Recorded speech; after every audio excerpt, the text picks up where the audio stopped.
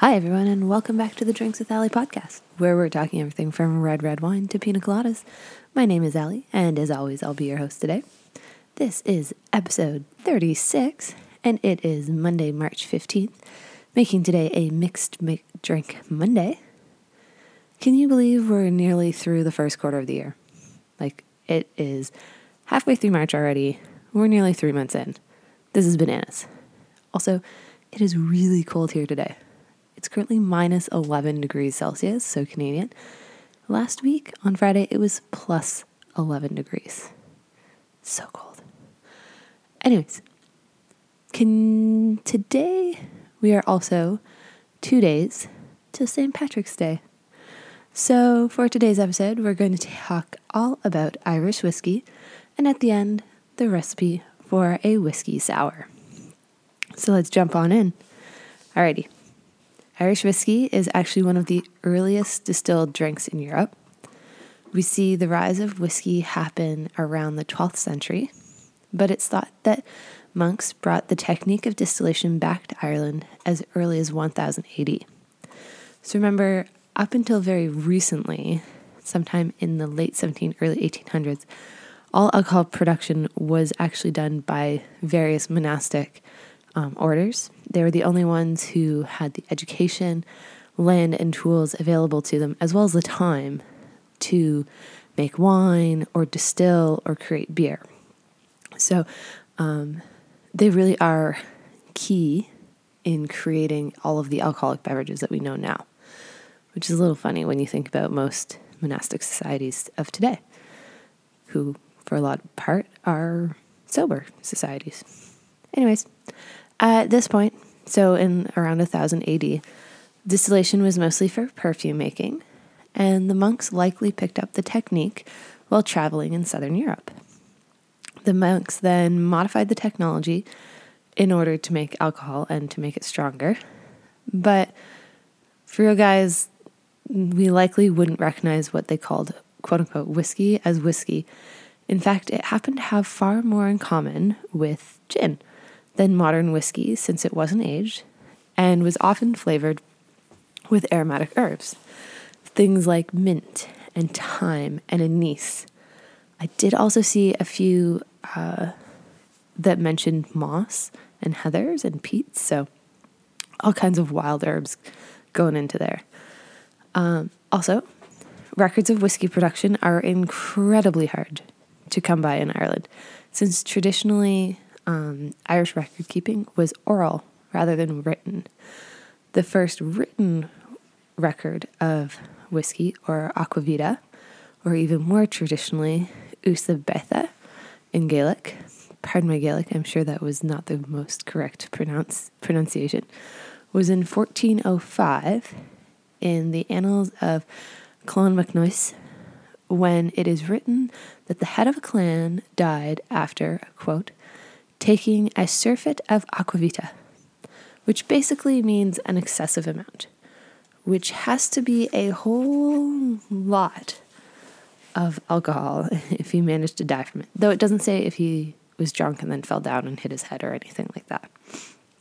So you never know. We also know that the first mention of Scotch distillation, or Scottish distillation, comes in 1494. So the Irish were about 90 years earlier for writing it down. For sure, though, we know that by 1556, that distillation was widespread, much like gin during the gin craze. In fact, the British Parliament passed an act declaring whiskey all but illegal except for, quote, peers, gentlemen, and freemen of larger towns. So these were the only men, of course, who were allowed to distill without a license. And I believe you actually had to get a license in order to not have to need the license. It's very unclear as to how the act was completely written. But since the crown had little control beyond the Pale, which was the fortified area around Dublin, it really meant nothing at all to the Irish people. And they just kept drinking. So in 1608, King James I grants Okay, so hang on, before we go there, we're moving back up. So then the crown just gets smart and says, okay, so if these guys are going to drink anyways, they're going to distill anyways, we're going to make it legal, we're just going to tax it. And we're going to get the tax revenue, and that'll reduce the number of people that are trying to distill, but also create revenue for the crown. Smart idea. This is where we see Scotch distillation has the same thing happen, gin distillation has the same thing happen, and so on and so forth. It's really kind of standard for most of the Parliament types to do this. All right, anyways, back to our story. In 1608, King James I grants a distilling license to Sir Thomas Phillip, a landowner in Bushmills, giving Old Bushmills Distillery the claim to the oldest surviving grant of license to distill in the entire freaking world. Like the oldest in the whole world. But they weren't registered until 1784, allowing the Kilbeggan Distillery, which was formerly Locks, to hold the title of oldest licensed distillery in Ireland. They got their license in 1757, so about 25 years earlier. Kilbeggan is also thought to have the oldest operational copper pot still at 250-ish years old. So they still use one still. She's really old. She's 250 years old. But because she's copper, you can do that, and they take care of themselves. So there's a whole bunch of intervening years in between this 1608 and kind of moving forward. And still lots and lots and lots and lots and lots of illegal distilling happens until 1823, when a bunch more reforms are put in, and that's when we start to see the real decline in home distilling. So that's when we're taxing whiskey. It's cheaper to buy it from a big company, so we're just going to not make it at home. And within 10 years, there are 93 legal distilleries that open up. So by 1833, there's 93 legal distilleries in Ireland, all making great whiskeys.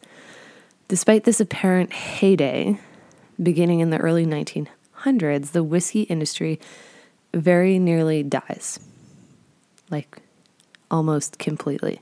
So you have a few factors. You have the potato famine, you have the War for Independence from Britain, you have the First World War, you have Prohibition, you have the Second World War. So there just wasn't enough people around, and there wasn't enough excess grain going around in order to be able to make whiskey, which is really shocking because at one point, Irish whiskey was one of the number one exports in the British Isles. So, quite literally, until 1987, with the establishment of the Cooley Distillery, there was 2 distilleries left. So remember, we went from 93 to 2. There was New Middleton Distillery, who we know for Jameson's and Old Bushmills,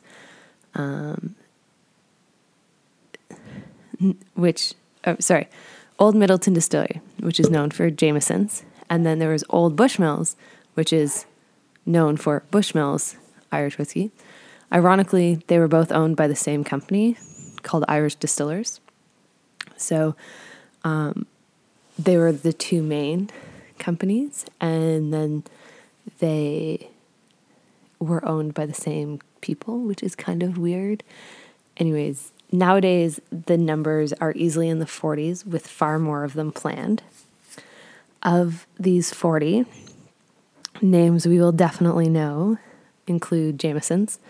And if you've never had Jameson's outside of having it as a shot, it's actually quite tasty if you sip on it.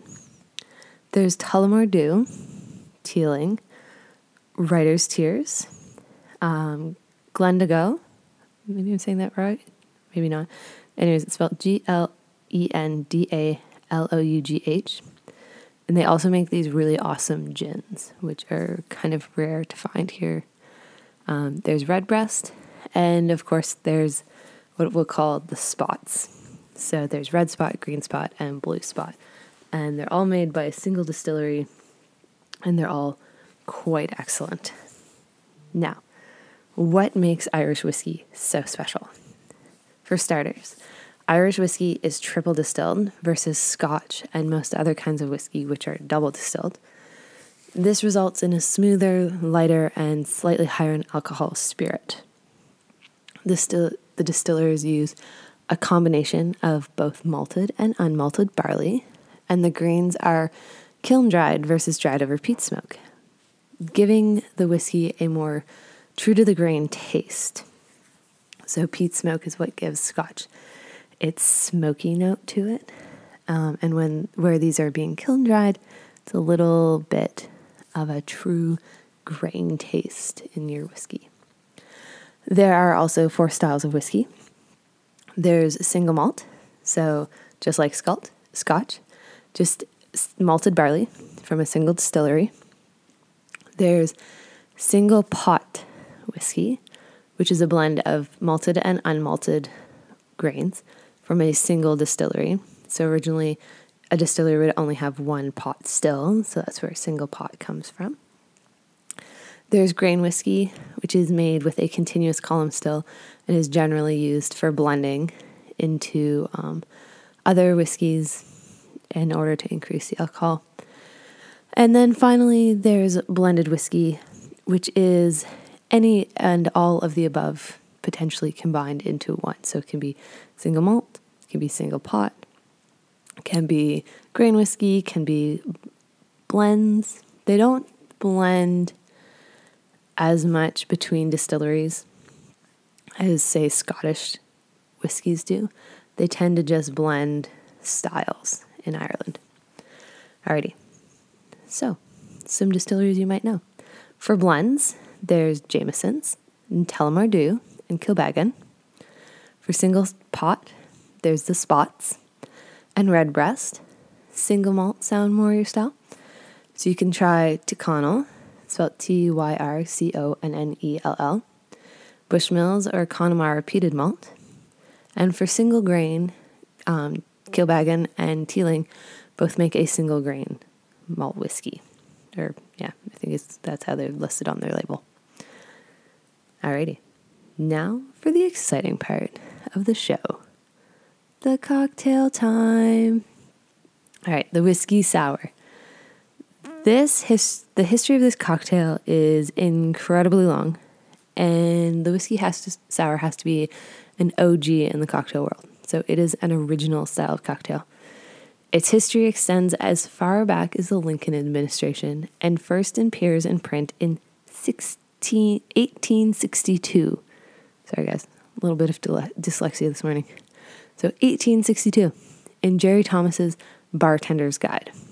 It's a really old book, and multiple printings have been made and updated since then. But it first appears in the originally. So it is old, like really old. And again, we have no idea invented this cocktail because apparently we either didn't care back then or we couldn't be bothered to write things down and put our names to them. So traditionally, a whiskey sour has egg white in it. Don't be freaked out about this. Remember that when we add alcohol to the egg white, the alcohol kills anything that could happen and make you sick in it. So don't worry about it. Now, lots of places make their sours without the egg whites, but they lose some of their appealing silky texture in nature. And personally, I substitute an equal measure of aquafaba or chickpea juice. If you're buying it in the can, you just strain off the juice, or you can soak them overnight to get the same texture. All right, on to the recipe. This is a really important part, right? So we're going to grab our shaker and we're going to add 2 ounces of whiskey, 3/4 of an ounce of lemon juice, preferably fresh squeezed. We all know that by now. 1/2 ounce of simple syrup and 1/2 ounce of egg white or aquafaba. So if you're using fresh egg white, just crack an egg and split the white from the yolk and do it right into your shaker. It's the easiest way to do it. And also do that first in case you drop any shell or anything into your shaker tin by accident. If you want, you can use like the pasteurized egg white cartons. They're just fine. I've used them a ton. It's a little bit more shelf stable. It's a little less scary to use those as well because you don't have to worry about the shells or anything falling in there. So then we will first dry shake our cocktail. So without ice, just gonna shake it a little bit, and then we will wet shake. So we're going to add ice to it and shake it. Then there is some debate as to whether or not you should wet shake or dry shake first. Some people say wet then dry. Some people say dry then wet. Doesn't really matter. Pick one and stick to it is the best way to do it. I like to dry shake then wet shake. Once we've shaken both ways though, in whatever order you choose, then we want to double strain into a chilled cocktail glass.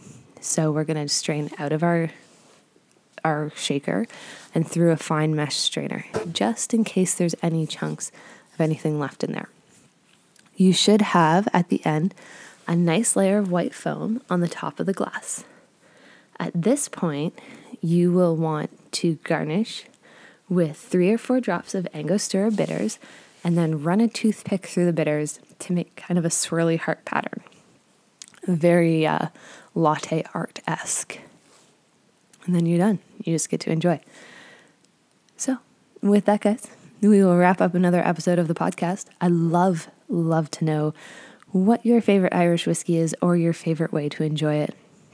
Whether you enjoy it in a cocktail, neat, on the rocks, in an Irish coffee, let me know. You can contact me in a few ways. You can send me an email directly to drinkswithally@gmail.com. You can head on over to the website and you can either leave a comment on episode 36's page, right down there at the bottom, or you can hit contact and you can send me a question, comment, or concern right there through the website. Or if you want to connect on social media, I'm on most of the platforms. They are all at Drinks with Ali. So that's Instagram, Facebook, Twitter, MeWe, Pinterest, TikTok, and Spotify. So with that, guys, fill your glass with something tasty. Enjoy the start of your week. Cheers, everyone.